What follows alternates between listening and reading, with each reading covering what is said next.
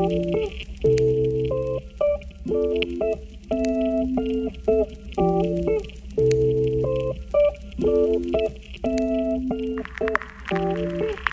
listening to the Queens in Biz podcast. And she aims to bring an affordable, healthier alternative drink to the Filipinos that are sourced and grown locally by small farmers. She started the business with only $100 capital. Wow! You are listening to the Queens in Biz podcast. Hola!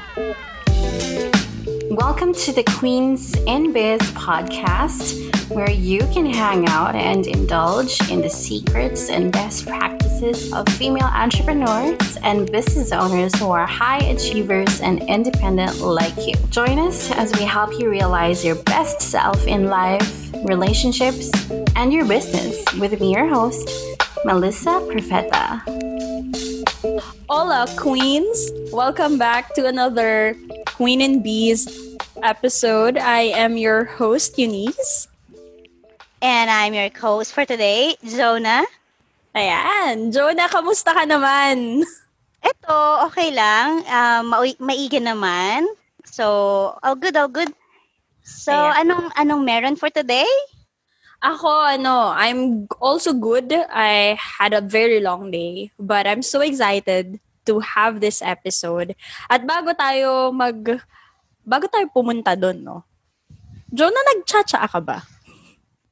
Yes. Oo. Tea. Yes, I do. I do love tea. And I know, yung mga queens daw, and yung mga elites, they drink tea. Yes, that is exactly true. And Queen Elizabeth II, alam nyo ba, trivia for today, meron siyang tea time.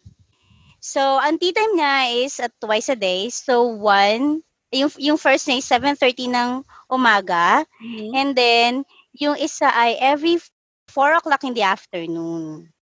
And if you're listening, please don't forget to follow us and subscribe to Queen and Bees podcast. Para ma-introduce na natin ang ating speaker and our special guest this day. Ayan. So, for you queens, we'd like to introduce Melvene Holly Celeste. She is a development practitioner and the founder of Celeste TPH.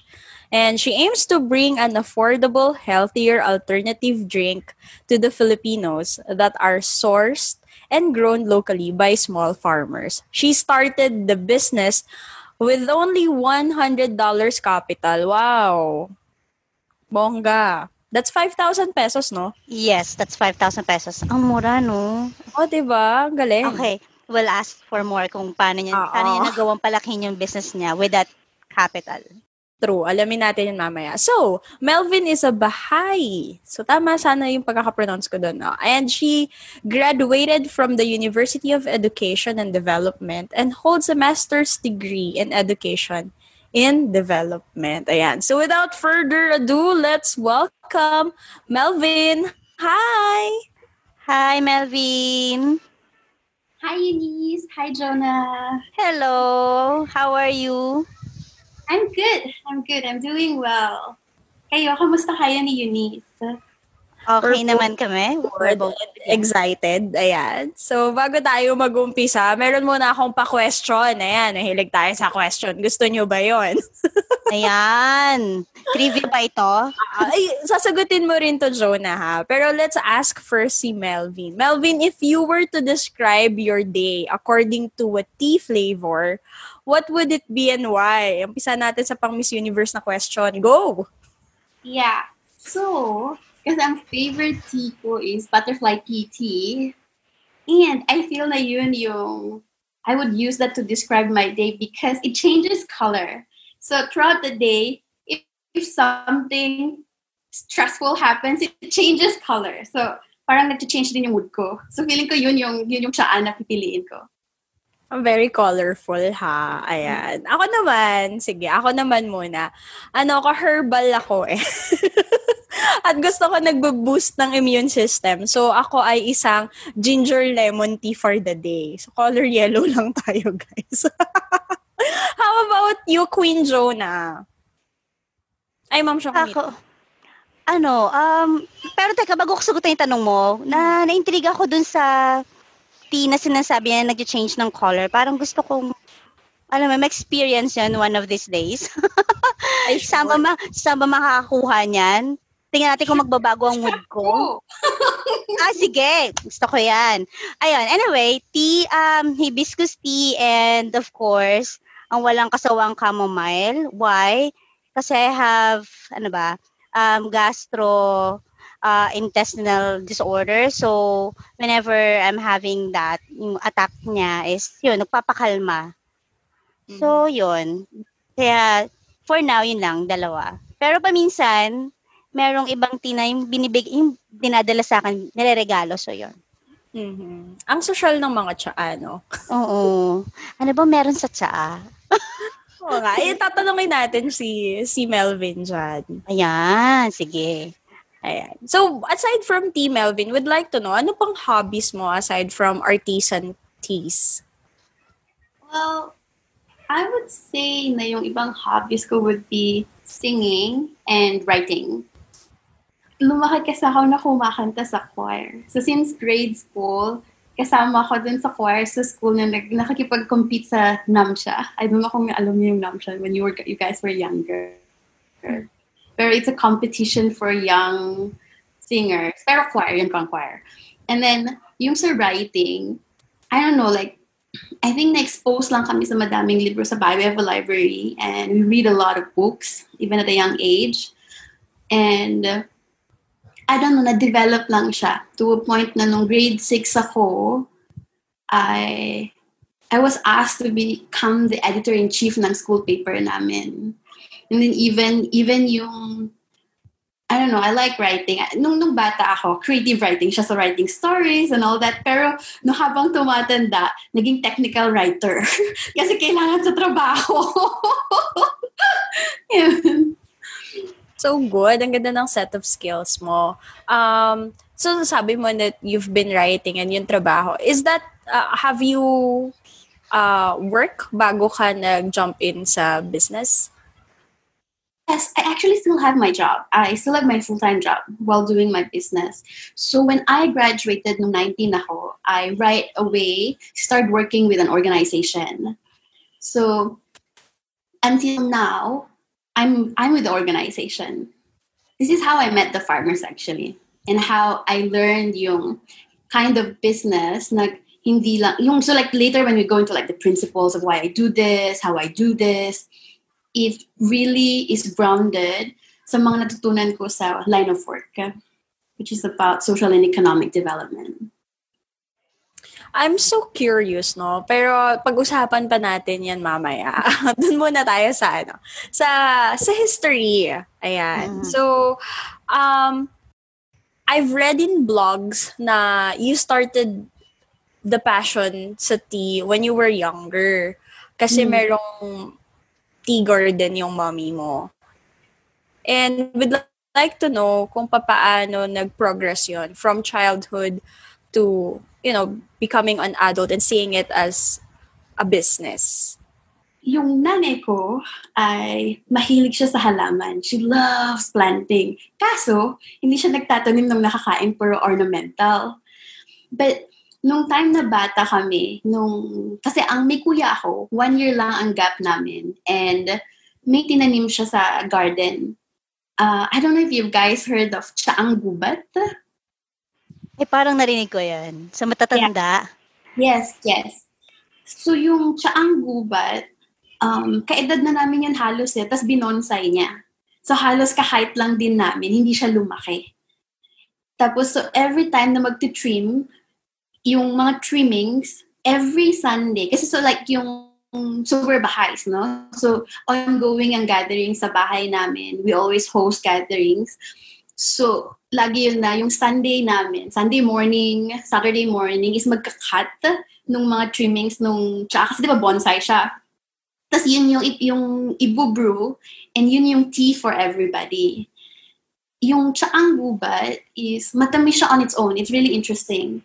So then, nung later, yung mommy ko, nag-expand din siya sa mga tanim niya. So like, then, nagtanim siya ng herbs. May peppermint, may basil, may all these other things. So then, later, so yun yung simula. Mga locally grown teas. Talagang sa bahay lang namin. And then, she would travel and magdadala siya ng mga flavored teas. Doon ko kasi di ba meron yung dati mga black tea lang yung mga nakikita natin, parang like, hindi naman masyadong masarap yan. And then she would come with like fruity teas, yung may raspberry, may lemon, and meron yung isa yung paborito ko, may passion fruit. I was like, wow, this is so nice. So like from then, yung iced tea namin ever since bata kami is made from scratch. Hindi namin iniinom yung minimix. Mm-hmm. Then from there, it became a thing. Like, we drink tea a lot. And then, naging part siya ng life namin. So then, nag-work na ako sa organization. I left the house. So like, I live here in Manila. Tapos kung saan-saan ako pumupuntang mga bar and stuff for my work. Lagi yun yung mga farmers. Lagi silang nag-share na alam mo ano bang itatanim kasi hindi nabenta or like may bagyo, ganito, mababa ang presyo sa market, mga ganito. Lalo yung like yung sa luya, sa turmeric, ang baba ng bilihan kapag minsan, pero yung luya tumataas. So then, nung nag-iikot na ako nun, and at some point like 2 years ago, na umuwi na ulit ako sa bahay namin. Pero this time is to take care of my mom. Kasi she was sick. Ganyan. So then, yung last 3 months namin together, kasi yung brand is really a tribute to my mom. Yung last name namin, as you can see, it's Celeste. It's a tribute to my mom.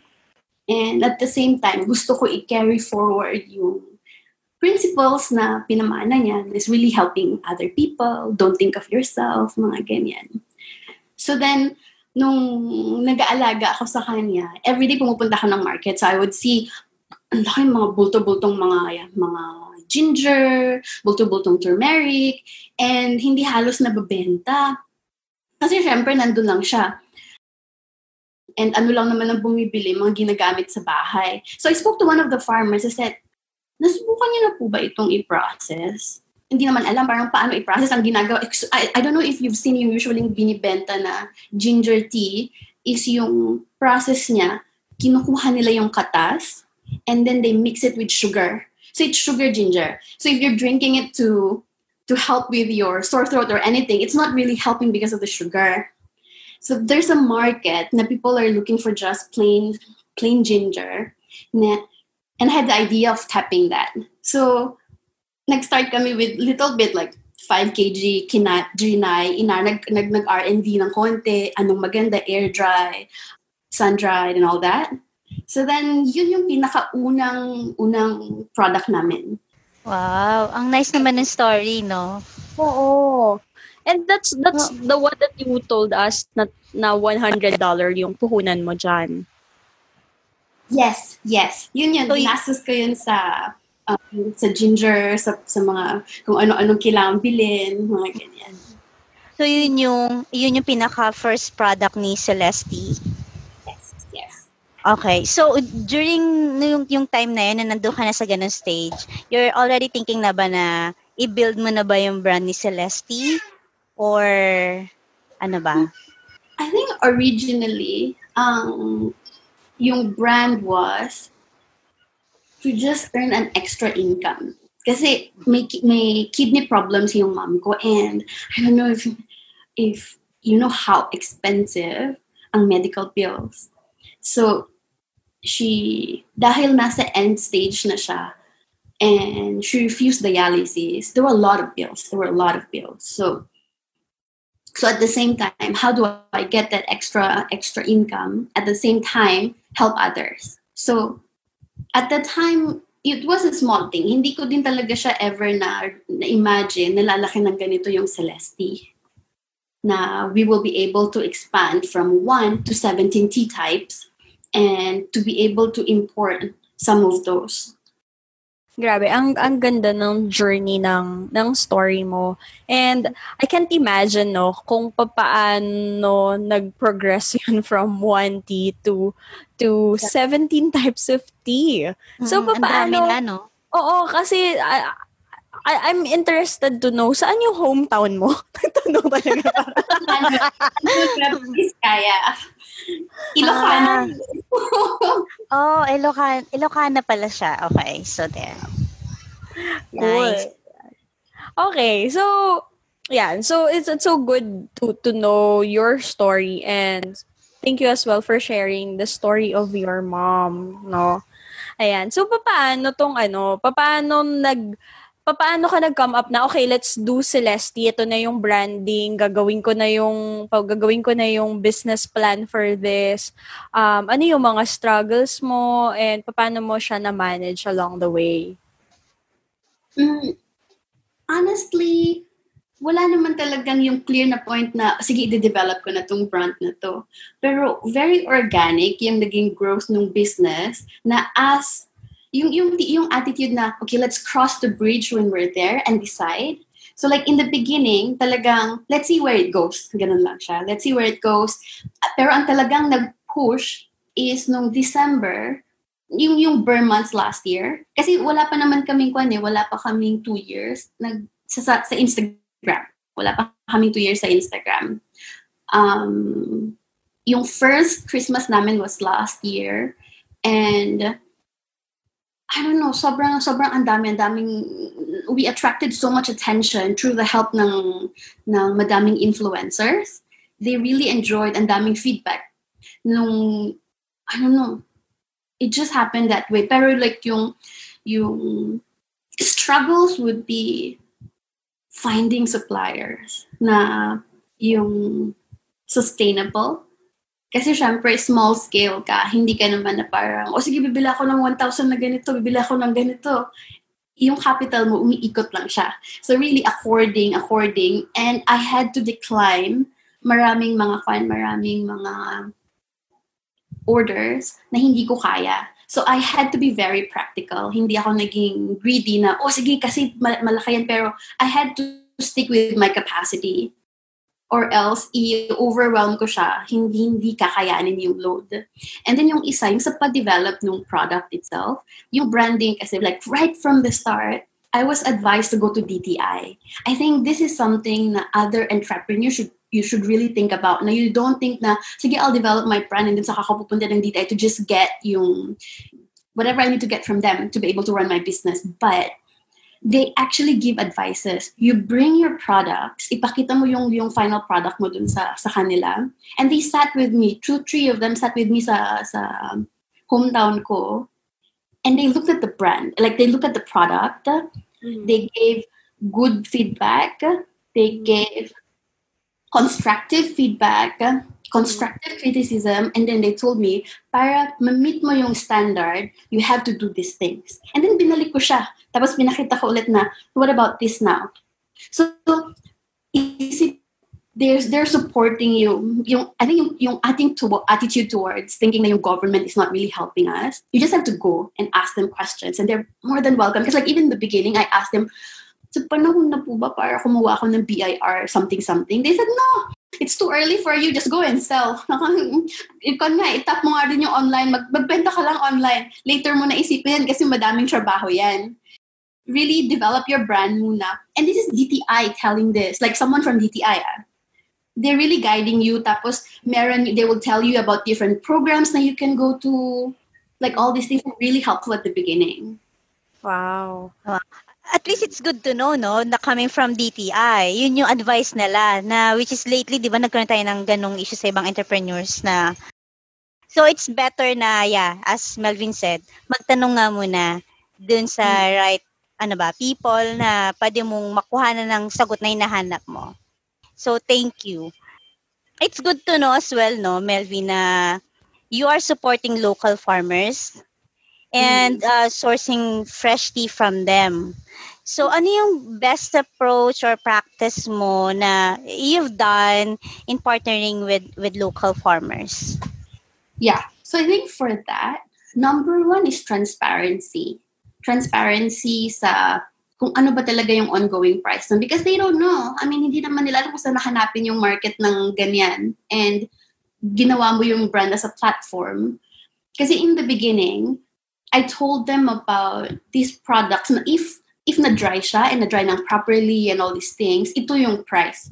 Gulat sila kasi it's like 20 times, 30 times ng product kung binibenta lang nila as raw sa wet market.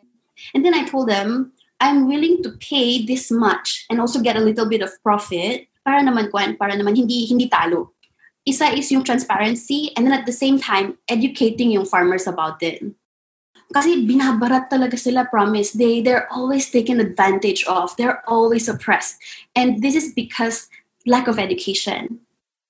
Isa yun sa mga approach na this is again drawn from dun sa work from social economic development na you see people not as empty papers, pero may kakayahan ng bawat isa. You just need to develop them.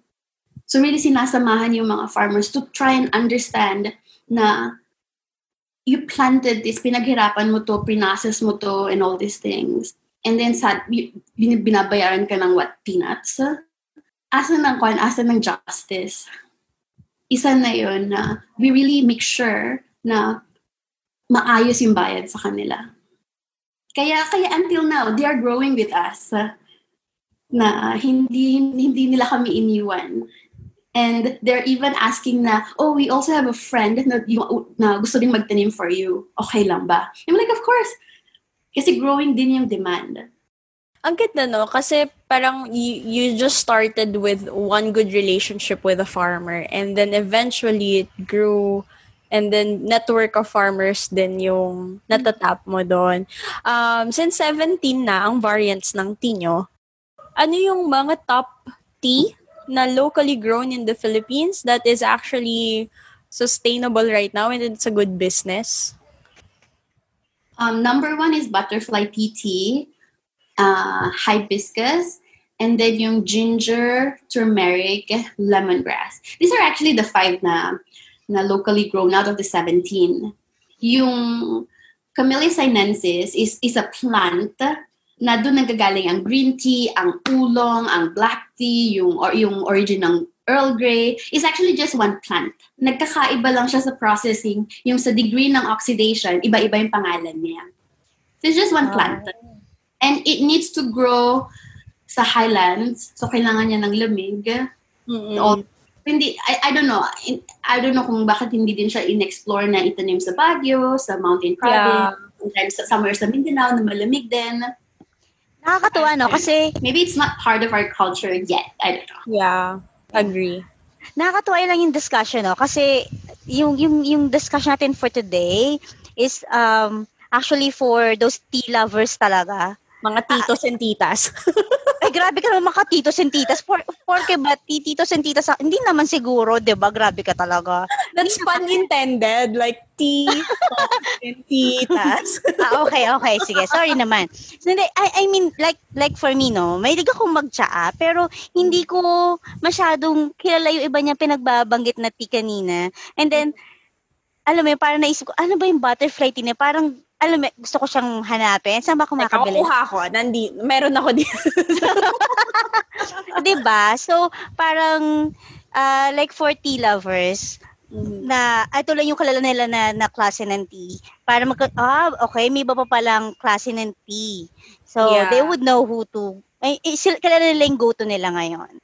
And true enough. Kasi madalas, di ba, sa Pilipinas, puro tayo coffee. And though coffee is good, and caffeine din naman yan, mayroon din na healthy option to drink tea na may caffeine din. Pero lesser than coffee. Ayan. Ito na, magto 2 years ka na sa pagbebenta ng locally grown tea. Or what are the key metrics you use in identifying, the platform for selling? Since the DTI told you to go on online selling, ano yung mga naging storya mo of testing the platforms?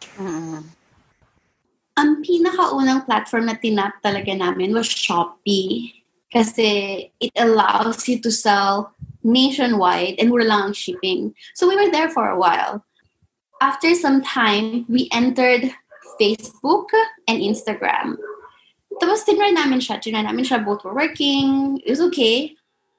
Pero na-realize namin na we want to market a very special niche and population. And we found them sa Instagram. And we're getting more engagement sa Instagram. So after 2 months ng exploring sa both Facebook and Instagram, we decided na Celeste, na Instagram ang main platform namin. How many followers do you have on Instagram? Sorry, I'm charging my laptop. Matayan ako eh. Right now, meron na kaming 10.2K. Sabi ko ba yeah. Actually, yung ginagawa ko ngayon, nahanap kita sa Instagram. Para alam mo yun. Kasi naku-curious talaga ako dun sa mga tea na sinabi mo kanina. Especially yung butterfly tea na... Meron akong kakapost lang na video na tungkol siya sa butterfly tea, yung pinakauna. Panoorin mo siya kung paano din siya ginagawa. It's wow, talaga? Yeah. Okay. So, meron akong iba-browse na mamaya. And then, follow up lang din sa question kanina ni Eunice, no? So, since na-identify mo na yung platform where you can actually, sell your product and all, right now ba, do you have your own team na? I mean, aside yung farmers, team na customer service mo, yung nag-ayos ng orders mo and all. Now, do you have your own team na? So right now, it's family. Like, ako and my family who is managing all this. Which is like yung sa fulfilling orders. Nag-upgrade kami recently ng system namin. And I don't know if it's fortunate na medyo techie ako. Automated halos lahat. We set up a website na you place an order, everything's automated. So even kapag nag-ship out and everything, may mga partner couriers, ikakod lang siya. Everything, wala nang manual halos. All you have to do is pack the teas. So it's nice. very managed. So I schooled myself how to do it actually. Naghanap ng ways how to do it. Kasi the more na dumadami yung orders, hindi ko na kaya yung manual. And how to deal with it na yung madaming pumapasok na orders, how to manage. Kasi like ngayon, nasa every ship out, umaabot kami minsan ng 200 boxes. Wow. That's a lot. So, malaki yung tulong ng automated yung system namin. Yeah, and with the growing demand, that only means na maganda talaga yung product mo. So, syempre sabi nga nila, the more na lumalaki market mo, ibig sabihin na more na maganda yung product mo, nag-enjoy sila sa service na pinaprovide nyo, kung paano mo i-handle yung orders nila and all. So, I think you're really doing a good job. Yeah, I sa agree. part na yan. Diba? I agree. So, I'd like to further ask yung sa automation part of the business. Since you're online and you are doing more, more of preparing yung system. Like what are the considerations na inisip mo or tinake mo in providing this system? Yeah. So it's not like nahanapan ko kaagad to the next day. So as I was going, as more demands are coming, naghanap. So in the beginning, I was using Google Form.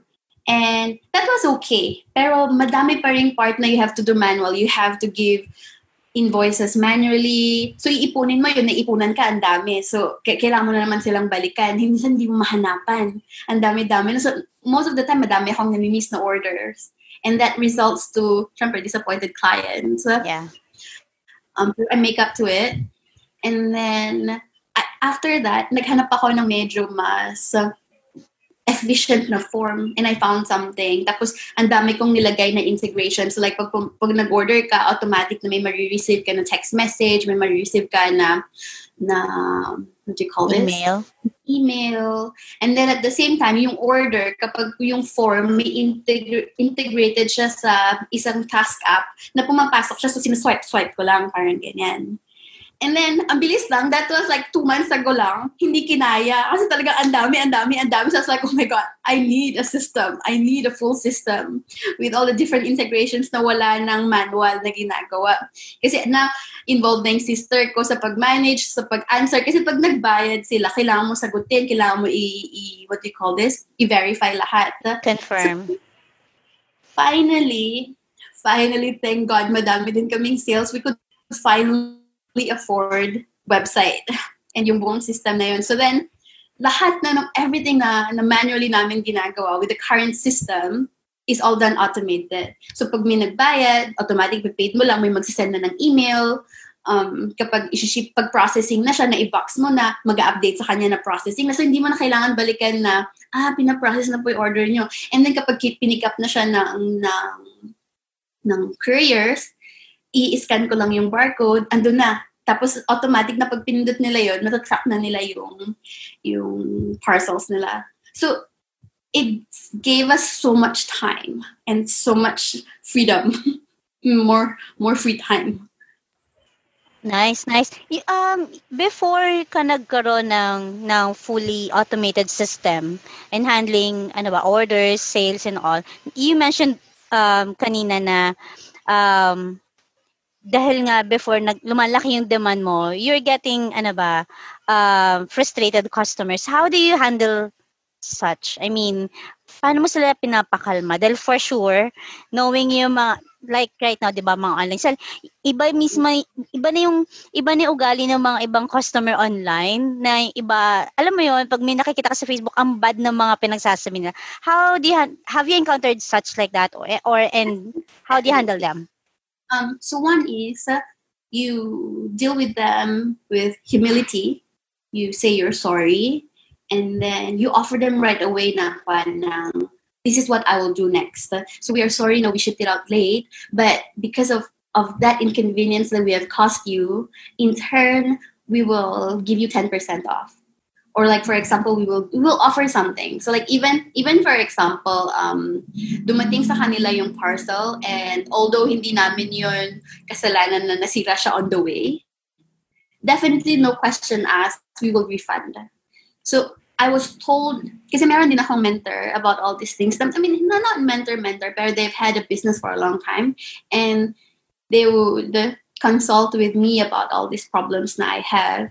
And he said na, one of the most important aspect ng business, regardless kung gaano siya kaliit, gaano siya kalaki, is you give attention to good quality customer service.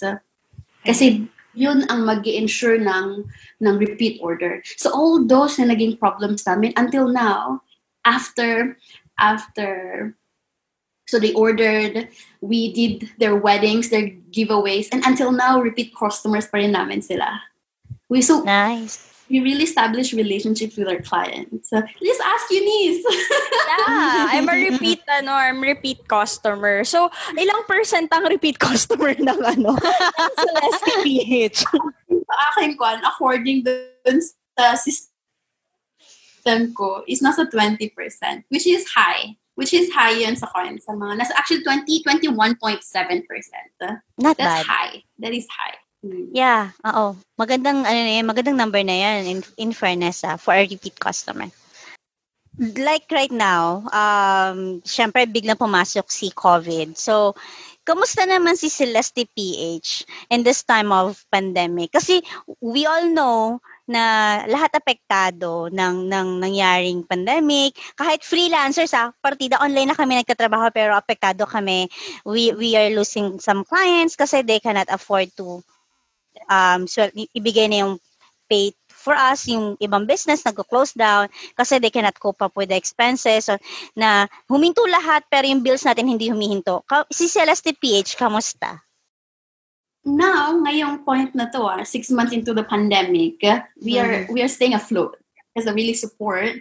In the beginning, nung simula ng lockdown, pati yung village namin may sariling lockdown. hindi makapasok pati yung mga delivery guys. So I had to walk outside. Ang nangyari, nag-stop ako magbenta ng tsaa. It was because may post ako noon na now is not the time to buy things that you don't need. And you should save na parang you should use it on something that you need. Ang isang nangyari nun was, kasi before nun, isa sa mga projects was to prepare for Mother's Day.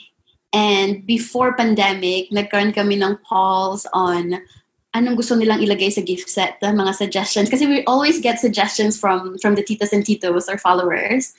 And nagsabi sila ng alcogels. So, gumawa kami ng madaming alcogel. Nagkan kami tea-infused alcogel, mga essential oils, infused alcogels, or like all those things.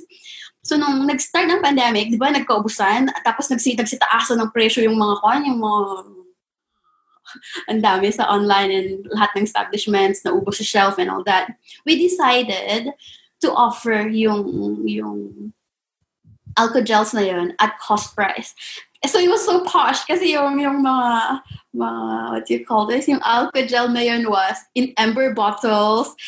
Tapos ang amoy niya is like lavender, sweet pea, mga ganyan. So like, ang posh ang arte na alcogel. Pero it's social na na. Parang gusto ko yon. Diba? So, nakarating din dito yun. Oo nga. Ang lakas makasyala ng ganon. We told everybody na we won't sell teas for a while, but we want to offer this kasi ang daming hindi makabili. And we what do you call this? We sold it at cost price at that time. Ang nangyari kasi yung candy namin, yung village namin was also on lockdown. May sariling travel ban, hindi pwedeng pumasok ang mga riders na for pick up. So I had to go out of the village. Tatayo ako sa harapan ng 7-Eleven. Nagbubook ko ng Grab. So pick up, ganyan. And everybody was very happy. So like, even nga nagtatanong, can we order? Actually, tinurn off ko yung order form. And it's really just helping this as nag-send ako sa maraming hospitals, sa mga nurses na nagsasabi na they ran out. I said, sure, I'll send. Kaya lang, amoy lavender, amoy sweet tea, and all these things. And then lahat ng mga alcohol na we had, we gave it away to hospitals. After a month, nag-start kami bumalik na magtinda ng teas. Nagkuhan kami na, ang ginawa namin is we reinvented the business. Gumawa kami ng bundles to support yung pandemic, to fight the pandemic. So nagbundle kami ng turmeric tea with free lemon, tapos makakakuha ka ng alcogel, mga ganyan. So like all these things, and people bought. Naubos yung turmeric namin so fast, like seriously so fast. And then it was that yung ginawa namin for a month. Tapos I'm very thankful kasi yung mga malalaking brands, they started a campaign to boost SMEs. So like Grab, nagkaroon sila ng campaign na magsasale, i-feature nila yung mga brands. Yung Discover Manila, they featured us. Yung isa sa pinakamalaking studio creative, studio na kumukuha ng magagandang pictures, Still Sunday Ko, they message us. So seriously, sila yung mga tumulong na i-market yung Celeste at the time. So then, after nun, na medyo kami naman yung nakahinga, tumulong din kami sa madaming startups. Na-feature din namin sila sa Celeste. Kasi we're growing followers. And then, they're startups. So we featured them to reach to a bigger audience. So it's helping each other, seriously. So amazing. Nice. It's like you're paying it forward. And bumabalik sa Celeste yung, the goodness that you bring to others and to other businesses as well. Ang galing. Galing, Ma'am si Jonah, na-inspire ako. Oo nga eh. Nakaka-inspire. Ang galing, diba? Parang hindi mo akalain, despite of what's going on right now, yung pandemic nga, still, si Celeste Page, alam mo yun, push pa rin siya. Uh-huh. So, hindi siya nawala. Kahit nagpa-stop siya ng order, sige, ayan pa rin. And it's socially inclined. I think a lot of businesses has to really help others since in times of, hard times like this. Yeah. So, ayun, ayun lang, tuwa lang talaga ako. Wala na ng words eh. Ayun, so, alam mo yun, so since si Celeste PH is, alam mo yun, right now, known brand na siya. And then, naka-cope up siya despite of kagaya sinabi natin pandemic and all. As an entrepreneur, sinabi mo kanina, 'di ba, na you're helping other entrepreneurs to reach out a bigger market. So you're paying it forward. So ano yung advice mo sa mga aspiring or alam mo yun, nagpaplano na maging entrepreneur? Ano yung pwede mong ma-advise sa kanila na yung hindi nila pwedeng makalimutan? Yung titi mo talaga sa kanila. Titi mo talaga. Ang lalim ng Tagalog, no? Sorry. I mean, yung, alam mo yun, hindi nila makakalimutan no matter what. Yeah. I think isa lang. I started Celeste with 5,000 pesos. So yung notion na, ay, kailangan ko ng malaking capital para masimulan ko yung business ko is not always true. You try. So you're saying regardless of the capital na you have, it should not hinder you na to push for whatever plan that you have para sa alam mo inisip mong negosyo. So, that's true. Totoo yun. I've heard so many, like I've heard many na parang yung in the beginning, I was like encouraging other people to also start their business and ang lagi nilang sagot sa kanya is, wala akong capital. Totoo yun. Oo. Yung iba pa nga mag-isip teka lang, kayano kaya ako pwede manghiram ng gagamitin kong puhunan. Parang, alam mo yun, mag-umpisa ka pa lang ng negosyo, may utang ka na kagad. So, paano na, 'di ba? Which is naging common ng Filipinos 'yan. Aminin niyo, 'di ba? Pero ako mag-start small kasi parang ang binagsak mo diyan 50 mil, 100,000 nas hindi nag-work. I'm like, oh my God. Mm-mm. 30,000 you can recover. Yeah. Pero if you are really like a risk taker talaga at carry mo naman yon, then why not? Wala namang pipigil sa'yo. Pipigil lang naman dyan is ikaw pa din. Ang lagi ano dyan, it's you, always you, no one else. So pag nalugi ka, it's you. Pag lumago ang negosyo mo, it's you. So it's always you, no one else, right? True. And I think yung maganda ring characteristic ni Melvene is that patuloy siya sa pag-reach out sa mga taong makakatulong sa kanya. Like, she surrounded herself with a mentor. And speaking of mentor, Melvene, how were you able to find someone to mentor you? This is parents ng best friend ko. And then, business.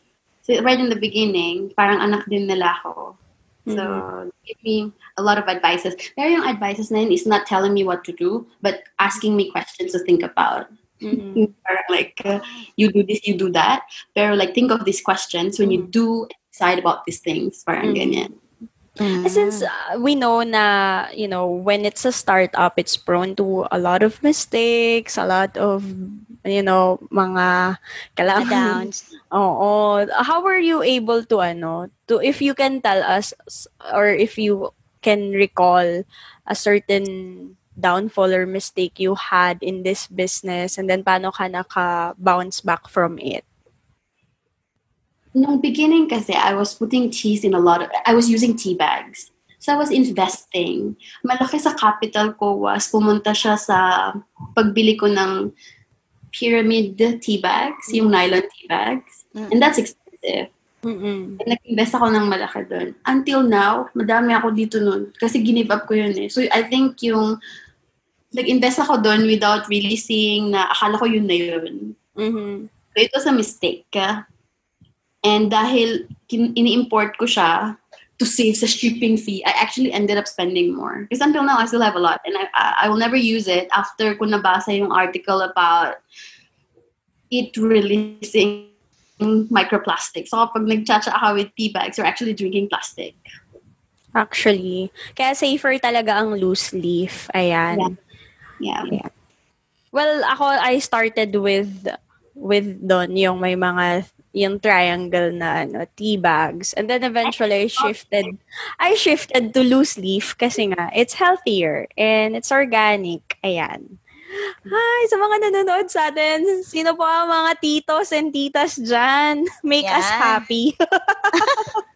Matry nga yung loose leaf na yan. Hindi ko pa siya natatry. Kasi yung ginagamit ko yung nakatibag pa rin talaga.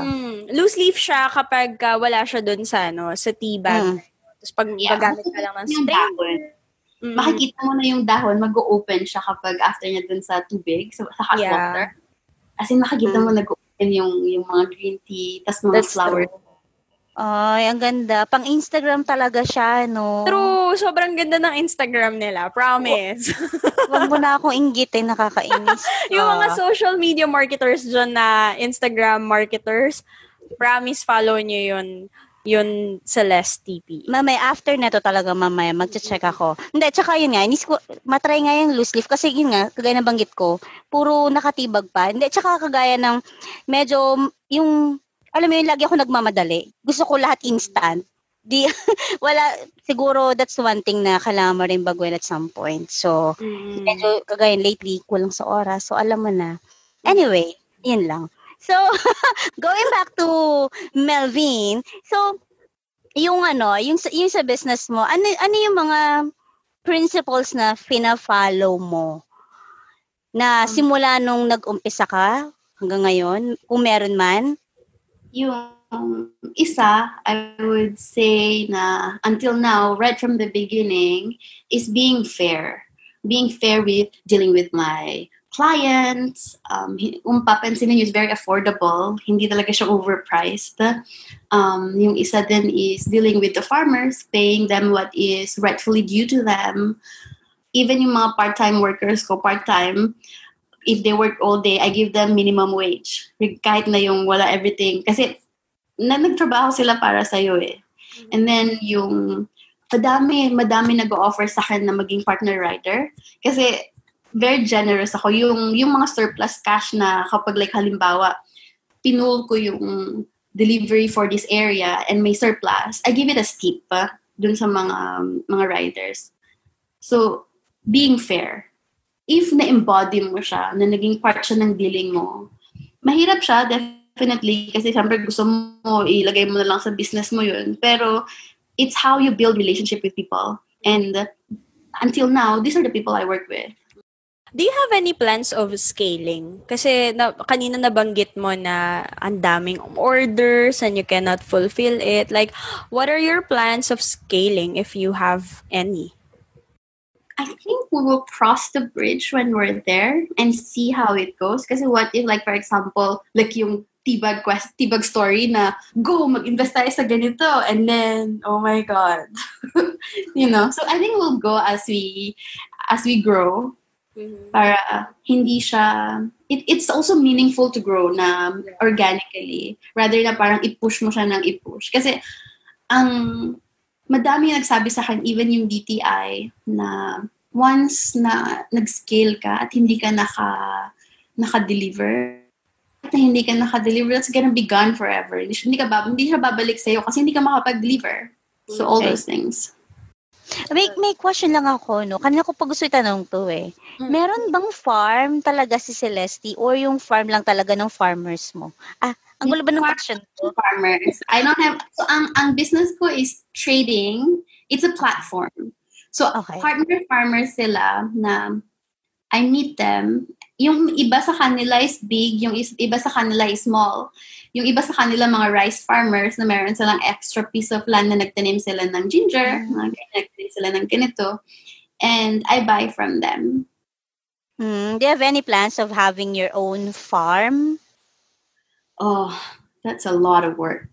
Okay. And a lot of money too. Oo nga. Pero nakikita mo yung farm, yung farm ng farmers mo. You see, if I do farming, instead na makakatulong pa ako ng iba, kasi why not give it to them when they're already doing it? Agree. Tapos i-improve mo yung system nila.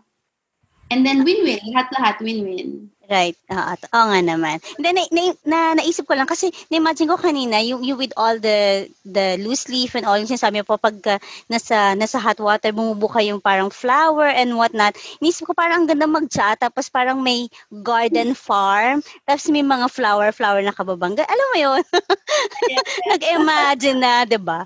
So parang sarap lang mag-chat sa ganung klaseng ambience, nakaka-relax, Social? Ang lakas maka-queen, di ba? Yes, oo. Tapos kulang na lang gumanong ka. Di ba? Just like Oo. Queen Elizabeth having her afternoon tea. At her own garden, yes. Di ba? Exactly. So, yun na nga. I hate to wrap this up kasi nga, di ba, may time talaga tayo. But again, to all our viewers, please don't forget to comment the 3 names of a butterfly tea. And next episode na i-announce ang winner. So, ayun. Melvene, please promote Celeste PH. Go ahead. Sure. Hi, Titos and Titas. You can check out yung loose leaf tea namin through www.celeste.co. And please follow us on Instagram at CelestePH. Thank you. Ayan. Thank you so much. Ayan, Thank you so much talaga. Thank you so much, Denise and Jonah. I really had so much fun today. Oo nga. Hirap siya. Alam mo,